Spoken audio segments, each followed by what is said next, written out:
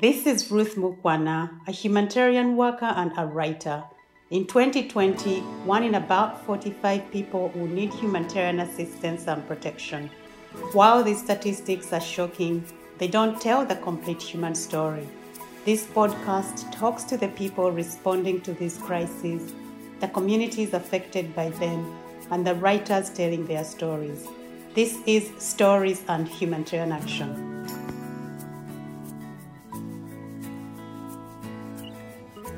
Today, I'm going to talk about Deserted, a short story by Erato Ioannis, a novelist and short story writer from Cyprus. Erato's work has been published in international anthologies and literary journals. Deserted was shortlisted for the 2019 Commonwealth Short Story Prize. Erato is the author of Cats Have It All, and she actually gifted me this book, which I'm reading at the moment. After I read Deserted, I reached out to Erato to do an interview for my blog, and she agreed. One of the questions I asked her is, what is Deserted about? Erato said Deserted is the story of 80-year-old Anna, who decided to stay behind when the town of Varosi was deserted by its inhabitants in the summer of 1974. That was when Cyprus was invaded by Turkish military troops. Varosi remains a ghost town today. She also said it's a story about place as part of the self. When your place, your home, is violently taken away from you, the self is also torn. And this is as painful as when the flesh is torn, dripping with blood and memories lost.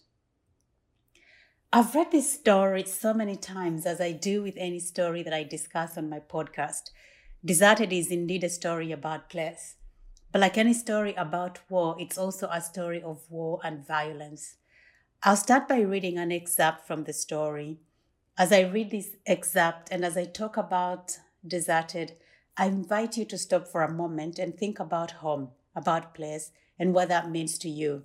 Is it safety, family, love, friendships, memories, landscape? For many of us, at least for me, home is a place of safety. I have a daughter and I tell her that at home she can be and do whatever it is she wants to do. It is her safe space. Now imagine that place, that home, whatever that is for you, being ripped away from you. In a matter of hours, the city bled them all out, all of them, the grocers, the teachers, and the shop owners, the hoteliers, the garbage collectors, the housewives, the bank clerks, and the civil servants. The tourists got up from their sunbeds, pink skin glazed with coconut suntan oil, and went back home over the sea to safety.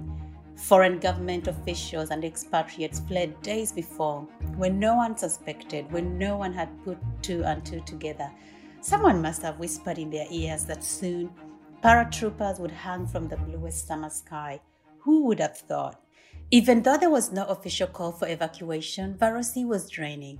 Duty salons with pyramids made of suitcases and bundles fastened on their roofs jammed the city's roads. Sweaty armpits, hands, heads, and elbows hung from their windows. Fitful honking pierced the hot air, thick with rapid breathing and whispers. They all drove off, reassuring themselves they would be back soon. Door keys were slipped under flower pots. Back doors were left ajar. Lights on the front verandas were forgotten, switched on. Anna's mind was made up. 80 full years she had lived in Varosi. She wasn't going anywhere. Let everybody leave, and let whoever is coming come. She would be ready for them. She sat calmly, hands on her knees, and watched her daughter stuffing a bag with an extra change of clothes for her and the child, clean towels, soap, a kilo of rice and condensed milk, photo albums. Through the clatter of preparations came the voice of her granddaughter. "Yeah, please, come," the child said, the corners of her mouth bending, a nylon bag hanging by her small thigh. Bunny ears and goggly teddy bear eyes peered from inside it. She was wearing her blue velvet coat even though temperature had hit 40 degrees. "You don't need a coat," her mother said sharply. "What if it's cold where we are going?" she protested, her voice high-pitched on the verge of becoming shrill. "Stop whining," her mother raised her voice. "It's midsummer. Take it off. We shall be back before you know it. The girl cowed, picked up a scrunched candy wrapper from the kitchen table. She looked at it for a moment and stuffed it too, as an afterthought, into the nylon bag. Then she looked at her grandmother again. Come, she said, come, come, come. She stomped her feet on the tile floor until her mother shook her. Stop it. Anna pulled the child to her. I'm an old woman, weak and sick. I had better stay at home, she said, running thick-skinned fingers over the child's face, hot and damp with tears and mucus. You'll be back on Sunday for lunch, she continued. As always, she forced a smile, lips shut, a curved line. Sagging skin made it seem wider, truer than it really was. She kissed the tip of the child's nose and then her swollen eyelids. There's no harm, really, me staying home. That is, really, no harm. Have you gone mad? Her daughter said. She was standing in the middle of the room, holding the stainless steel casserole by the handles. As it was still warm, she had wrapped it in a checked towel, thumbs pressing on the lid as she held it. Her elbows extended from her sides like a migratory bird's wings during flight. Her cheekbones protruded awkwardly. We shall be back in a couple of days. What do you want me to do? Beg you to come? Anna stood up and fumbled aimlessly around the kitchen, as though she had lost something but could not remember what.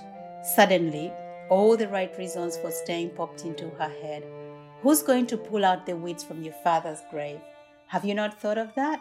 Of course you haven't. Who's going to take care of the house? Who's going to water the rose bushes and geraniums? You've forgotten it's summer? Who's going to take care of the orchard? My lemon trees will dry up and die. And what about the chickens and the pigeons? Who's going to feed the chickens and the pigeons? She said, pointing at the 2x2 enclosure in the yard, where chickens and pigeons bobbed their heads in agreement from behind the wire. So be it then, said the daughter. But you have to promise to take your pills, she added, one leg in the yellow Ford and the other placed firmly on the ground. I'll take my pills. You are so forgetful lately, the daughter said, but not loud enough for her mother to hear. You promise me now, she repeated, her intonation highlighting promise. The bottle is right next to the cabinet in the bathroom, in the yellow basket where you keep your toiletries, the daughter said. I know where the damn bottle is, Anna said to herself, waving them off. Explosions were heard in the distance, causing a surge of helpless screams from the crammed streets. People got out of their cars and started running for shelter, car doors agape and engines left running. From behind the wheel of her car, casserole still in her hands, the daughter looked up to the roof. Her pupils shifted fast from one corner to the other. The child clasped her mother's thighs and pressed her head against her belly. The daughter lifted the pot high to make space. You'll be here for lunch on Sunday, the old woman said stoically, stealing glances at the sky. I'll make roast lamb with potatoes. You have 1 week's worth of pills in the bottle. We shall be back before you know it. The tires spat gravel as the car sped away. The granddaughter, head tilted to the side, looked at her from the rear window, right before the car vanished behind its cloud of white dust. Never in her life had she seen dust so ghostly. She raised her hands but didn't wave. 2 fingers twitched. She looked at those fingers angrily, thinking that this body of hers had gotten a mind of its own. I'll bake bread, she thought. I'll knead the dough and make bread for Sunday, you'll see. Her gaze wandered to where the end of the road had swallowed the car. There was an eerie silence now, as though Wo had gone to sleep. It was a silence so thick that if it lasted longer, she would be convinced she had lost her hearing. But a sudden gust of wind stirred the treetops and banged the window shutters against the walls. Sparrows darted into the sky. Her front yard, which had always granted her with a panoramic view of Varosi, was proving now miserably inadequate. The city was there, but at the same time it wasn't. The tall apartment buildings and the hotels stood muted against the pink afternoon backdrop, empty seashells on her beloved beach. With her hands on her waist, she pondered on the absurdity of it all. She found it difficult to digest how a whole city could be deserted in just a few hours. The grand betrayal. How did they do it? How did they leave their homes behind without a second thought? their flowers, their animals, their dead to the mercy of whoever was coming from where the sounds of war were heard. Absurd. She sucked her teeth, making those sounds that annoyed her daughter, but she wasn't there to be annoyed. I'm not dying a refugee in some other place, she said. With her hand on her forehead to cut off the blinding light, she watched the sun go down, and she knew in her gut that she had made the right decision. They'll be back, she said, slapping the air in front of her. I see this story in two parts. The first part is the departure of the family and the days immediately after their departure. The second part is after Anna's death. The main character in Deserted is 80-year-old Anna. The other characters in the story are her daughter and granddaughter, who we only meet at the beginning of the story in the excerpt that I just read, as they're getting ready to leave Varosi. The other character we meet later on is a soldier who is unnamed, and also the other character is Anna's dead husband, Yanis, and then there is a cat. When I spoke to when Erato did the interview for her blog, she said to me that cats are a big part of the landscape, and cats are characters in all her stories. The paragraphs I've read are very visual, as they show the exodus of the people from Varosi city. In fact, I find that Erato uses language in a very vivid way. She has these very vivid images that place you in the setting, and also the choice of words. She says in a matter of words, the city bled them all out. And we really see literally people being bled out of Varosi. She talks about grocers, teachers, restaurant owners, shop owners, hoteliers, garbage collectors, housewives, bank clerks, everyone. She even mentions tourists who are on the sandbeds on the beach. And then she also says something like, even though there was no official call for evacuation, Varosi was draining. Again, you can imagine something being drained. And she has this visual image of these dusty salons that full of suitcases and bundles that are fastened on their roofs and look like pyramids that have jammed the city's roads. And she talks about sweaty armpits, hands, heads, and elbows that hang from windows, about the fitful honking that is piercing the hot air, and as well as the rapid breathing and whispers. It is a very brilliant job of drawing an image of people fleeing war. It's always an exodus of people. I don't know if you've seen any images, and some photographers really take these great images of cities, villages, of people fleeing once war erupts.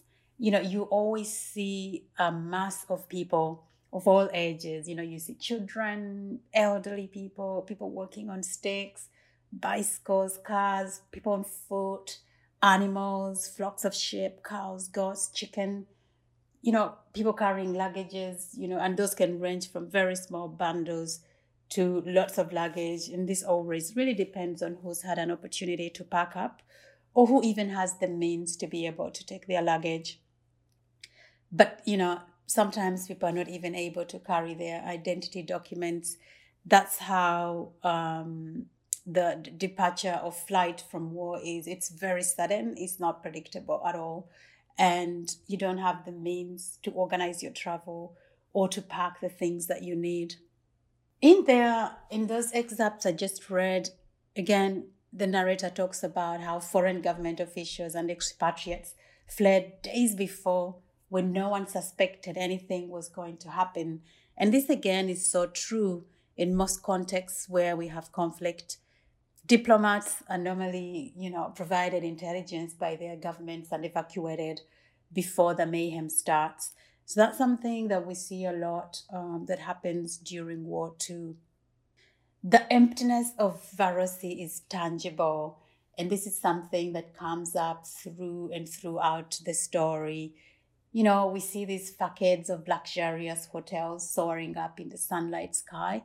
Their emptiness is just disturbed by a pack of dogs wandering in banquet rooms, sniffing human absence in the air, sleepy cats on the sun lounges by the pool, crows in pairs balanced on the rails. And that emptiness, that theme of emptiness, of a city that is being deserted in a very short period, comes over and over, especially as we see later on in the story when Anna is by herself in the city. In the paragraphs I have read, the thing that struck me the most are the scenes and this dialogue when this family is making the decision to stay and leave. We know Anna has decided to stay. She doesn't want to leave. But we know her daughter and granddaughter are getting ready to depart from the city. And we just see that agonizing decision for them. Anna says she's sick, she's old, and she doesn't want to die a refugee.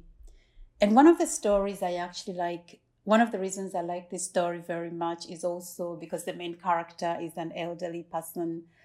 And in many stories, in many of our work, at least as humanitarian workers, we don't really hone in a lot on the life of elderly people when they are impacted by war. So I like very much this focus on this 80-year-old woman who has really decided she's just not going to go anywhere. And she tells her daughter all of these reasons why she doesn't want to leave. There is her father's grave. She doesn't want to leave her dead husband there. She's, who's going to take care of her house, who's going to water the flowers, the rose bushes and geraniums. And, her orchard, her lemons, she doesn't want them to dry up and die. Her chickens and pigeons, who's going to feed the chicken and pigeons, she asks. And so, these are all the reasons she doesn't want to leave. But she also says she does not want to die a refugee. At the same time, her daughter and granddaughter are begging her to come with them. And she's reassuring them that they will be back soon. We also see them pack for their departure. And one of the things as I was reading this story, I kept wondering about is how do you pack for the unknown when you don't know for how long you're going and where you're going to go? What do you pack? We see the child is wearing a blue velvet coat, even though the temperature is 40 degrees and her mother tells her sharply she doesn't need it. But the girl is like, what if it's cold? And her mother just orders her to take it off. We shall be back before you know it. But we also see, them picking out, selecting items to pack. And again, what do you pack when you don't know how long you're going to be gone for? What do you take with you? In the end, they take, a few clothes, clean towels, soap, some rice, tins of swan and condensed milk, photo albums, and a warm casserole. But I also wondered, how do you leave your mother behind who's sick when you know no one is going to be there to look after her, to remind her to take her pills that she really relies on for her life and she forgets to take? And in there, you hear both of them, the mother and the daughter, reassuring them that themselves that it's going to be for a few days.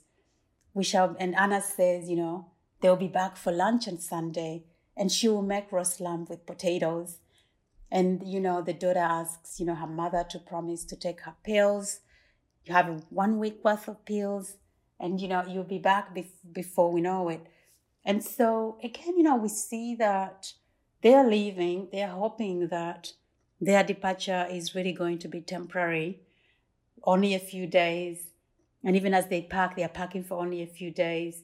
Anna will miss her family for only a few days. She has pills for a week and they'll be back before these pills are finished. And it is with many people who flee from war. For many, they hope that it's temporary. But in many cases, in fact, in majority of cases, as we know, wars are anything but temporary. And in fact, we'll see later on that a week goes by and Anna's granddaughter and daughter are not back.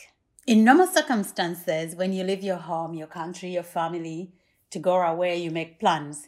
You organize for someone to come and water your plants, walk your dog if you have one, feed your cat if you have one, feed your cows and pigeon. If you have a grandmother who cannot join you, or a grandfather, or a family member who is ill and needs support while you're gone, again, you make arrangements for someone to come and check in on them, make sure they're okay. You know where you're going, you know for how long you're going, you know exactly how to pack and what to take with you and what not to take. And when you come home, things will be more or less how you left them. Maybe dust would have gathered on the tables and all the surfaces and the curtains. Maybe you forgot bananas on the table. You forgot to leave them in the fridge and they're rotten. But things are more or less the way you left them. And that's one of the things that, again, we see in this story, that these families, these people, this community were uprooted just like that. And again, when I was speaking to Erato, one of the things she actually did say, and I think I'll read it much later in the story, is that, Varosi remains an empty town. People have not really returned since that invasion. I mentioned earlier that Deserted is a story about place. And in her interview for my blog, Erato said this about place. We carry place within us no matter what.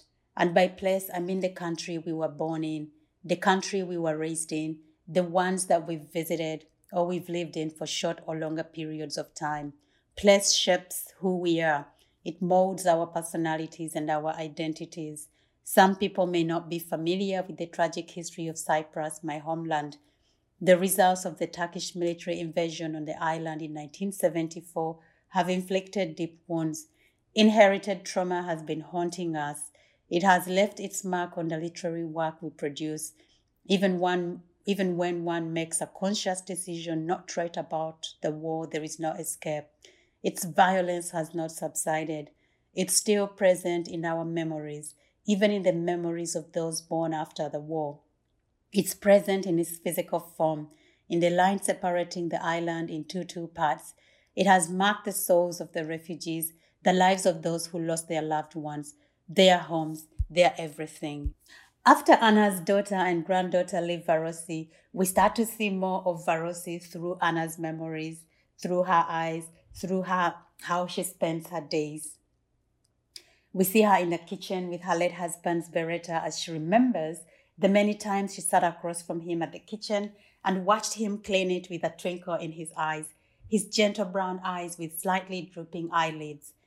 How she kissed those eyelids jokingly one time and then picked up the habit, first a soft kiss on the tip of his nose, then another on the right eyelid and another on the left. This is one of the things about home, is the memories that we create in our homes, in the places we live, in the places we visit. Memories of happiness, joy, anger, the day your first child was brought home, a child's christening, Christmas parties, pictures of on the refrigerator of things we've collected over time, a magnet you picked up from somewhere, a rock you picked up on a hike, a shell from a walk on the beach, a chair you picked from the streets. And this thing about place, about home, is that those things that we accumulate, they remind us of something. And again, when people are displaced by conflict, they lose these memories as well. And we see Anna with her memories as she stays on in Varosi. And again, I guess it helps to explain why she chose to stay in her home. We see her sleeping, kept next to her chickens and pigeons. And at this point in the story, she's picked up a rifle and she's put it on her chest, which gives her some level of confidence. And she really, says to herself, if the enemy does come, she would not go down easy. But we also see her really ask herself, who would harm an old woman who's going to die tomorrow if she forgets to take her pills? But again, this is the brutality of war. Even though Anna is old and sick, even though if she forgets to take her pills, she will die, if a soldier or a rebel finds her, they will shoot her without a second thought. We see her rehearse what she would tell the enemy should they come. She thinks about her words carefully, makes a conscious decision about the tone of her voice, and practices that rhythm and intonation. As she looks in the mirror, she says she practices an old woman, palms clenching the lips of the wash basin. I could be your grandmother. Are you going to kill your grandmother? You will be forever cursed if you kill your grandmother. And I guess in her mind, this plea to that soldier who will come to her home and find her, will, give them reason to save her life. After a week has passed, Anna is still waiting for her family to come back home. We know this because on Sunday she actually cooks. She bakes bread and makes roasted lamb and potatoes as she promised her family before they left. And she sets the table and she sits and waits, but nobody comes except a striped cat who winced at her from the doorstep. And from that moment, if I just say something about the cat, from that moment, the cat more or less stays by Anna's side. And that's actually the other character I mentioned in the book. But no, Anna's family never comes back. And when I go back to what I was saying earlier, that all these families left believing they were gone for a few days. In fact, in the excerpt I read, you see that some of the families, just left their keys under the doormat. Under the doormat. I also talked about Anna and her daughter reassuring themselves that they will be gone for a few days. But 1 week goes by and they don't come back. And by the time the story ends, Anna's daughter and granddaughter are not back in Varosi. Again, going back to place, we see that Anna knows Varosi very well. When she needs to stock up food, she goes to the grocery stores in the neighborhood. She knows the back door is left open during the daytime. She knows, and she just walks in, lets herself in, goes on the shelves, picks up whatever she needs, uses the till, and then leaves, the money there. So this is really a woman who knows Varosi very well. Again, she spent 80 years of her life there, and it helps us to understand a little bit more why she does not want to leave. In addition, of course, to the fact that her dead husband is there, she's old, she's weak, and that she doesn't want to die a refugee in another place. But as I said again, the story is in two parts. The first part, as I said earlier, is when the family is leaving. And then immediately after Anna's life, after the departure of the family, the second part of the story is told by Anna's ghost. At least this is what I believe. From the beginning of the story, we know that Anna is sick, and the story is set up in a way that the reader expects her to die. But I was still taken by surprise, and I had to read the story quite a few times before I actually understood that Anna did in fact die in the story, and that the second part of the story is told by her ghost. But we see throughout the story that death is on her mind. Of course, there is the pills that are mentioned at the beginning of the story that she has to take to stay safe. We also know that her daughter says that she often forgets to take her pills. And I don't know, it's not clear for me in the story whether she forgot to take her pills and this is why she died. But suddenly, in the second part of the story, Anna dies. And I believe she dies as soon as she's back from the grocery. I'm not very certain if that's the point at which Anna dies, but if you ever read the story, I'd love to hear your take. But basically, on her way from the grocery store, palpitations creep from her chest up to her throat. And the first thing she thinks is she knows she's going to die, and she's going to die in an empty city, on an empty street. Again, back to that theme about emptiness that I already mentioned. All alone on the hot asphalt, surrounded by the food she has just bought. And we see her lie in the street, and breathing slowly. She lets her gaze wander to the sky, and she sees the ghost of her husband looking at her and beckoning her to follow him. But at that point, she doesn't really follow him. She says her number is not yet up. And in fact, we see her going back home. And when she's back at home, she realizes she only has 2 days worth of pills left in the bottle. And again, as she's looking at these pills, tremors come over her heart. I'm going to die here. My skull will be crushed, hitting the lip of the toilet bowl on my way down, and my body's going to disintegrate on the bathroom tiles. She talks to herself. But I'm going to read, and then she goes to dig a grave for herself just in case. And I'm going to read the paragraph that explains the moment when she's digging her grave. She dug herself a grave just in case. It was shallow, but she didn't mind. It was right at her home in her garden underneath her rose bushes. She got in to try it as one would try on a shirt. She needed to be comfortable. This was eternity. It was no joke. As she lay in the shallow pit, she crossed her hands over her belly. She even closed her eyes. The cat neared her and smelled her cheek. Its nose felt sandpapery, and then it hit her. There would be no one to actually bury her. Her body would just lay there, dead, at the mercy of all sorts of rodents and wild, carnivorous birds. Yanis would be shaking his head if he saw her. Why so much worry over a body which had betrayed her in the worst possible way? As it aged, it became her enemy, drooping and gelatinous, always going against her will. I want to swim. No, you won't. I want to run. No, you can't. I want to make love. Don't be ridiculous. I believe this is when she died. She wasn't able to get up from the grave, and the rest of the story is told by her ghost. Again, as the ghost tells the story, we still see more of the landscape of Varosi. Anna goes to the beach as a ghost. We see her in the pharmacy looking for pills for her heart condition. We see her make eye contact with one of the soldiers, and one of the soldiers who looks like her dead husband. We see her visit Yanis's grave. We see her shoot rats and snakes, which now roam the empty streets.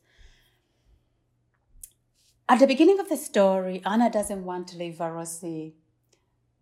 She doesn't want to die a refugee in some other place.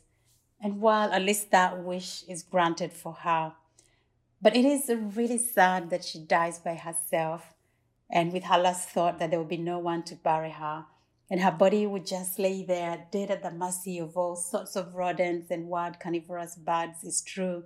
She dies by herself.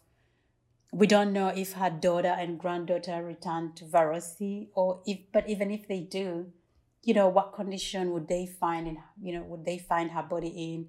Would they find her grave, if at all? And therein is the heartbreak of war. But as I read this story and as I think about this moment of her death, this family, I also think about the pandemic that we are living through right now, where so many have died without the comforts of their loved ones, without the possibility of closure, of burial. But for so many refugees, for so many internally displaced persons, this is the reality of their lives. They are just not able to bury their loved ones when they die back home, or to be with them and comfort them during those last moments. In her interview, Erato said that her writing is influenced by trauma caused by war. Even when her stories do not directly deal with it, war is still there, lurking under the surface. After all, the aftermath of the Turkish military invasion of Cyprus is still there. My country is still divided. Thousands of soldiers occupy the north part of the island. War affects my characters in all the ways that it has affected all Cypriots. Deserted suddenly helped me to understand how this war affected Anna and her family. And I'm sure if I ever visited Varosi, I would suddenly find that many residents of Varosi fled because of the war, that the many have not returned, and many have died without their loved ones. If you have enjoyed this story, you can read it in details online in the Commonwealth Review. And if there's a story out there you'd like me to read and talk about, send it my way and I'll be happy to talk about it. Thank you so much for listening. You can get more information about me on Twitter at Ruth_Mukwana. That is RUTH_MUKWANA. And my blog, ruthmukwana.com/blog. Goodbye. Special thanks to my co-producer Jamal Swift. Music by the Nomadic Band.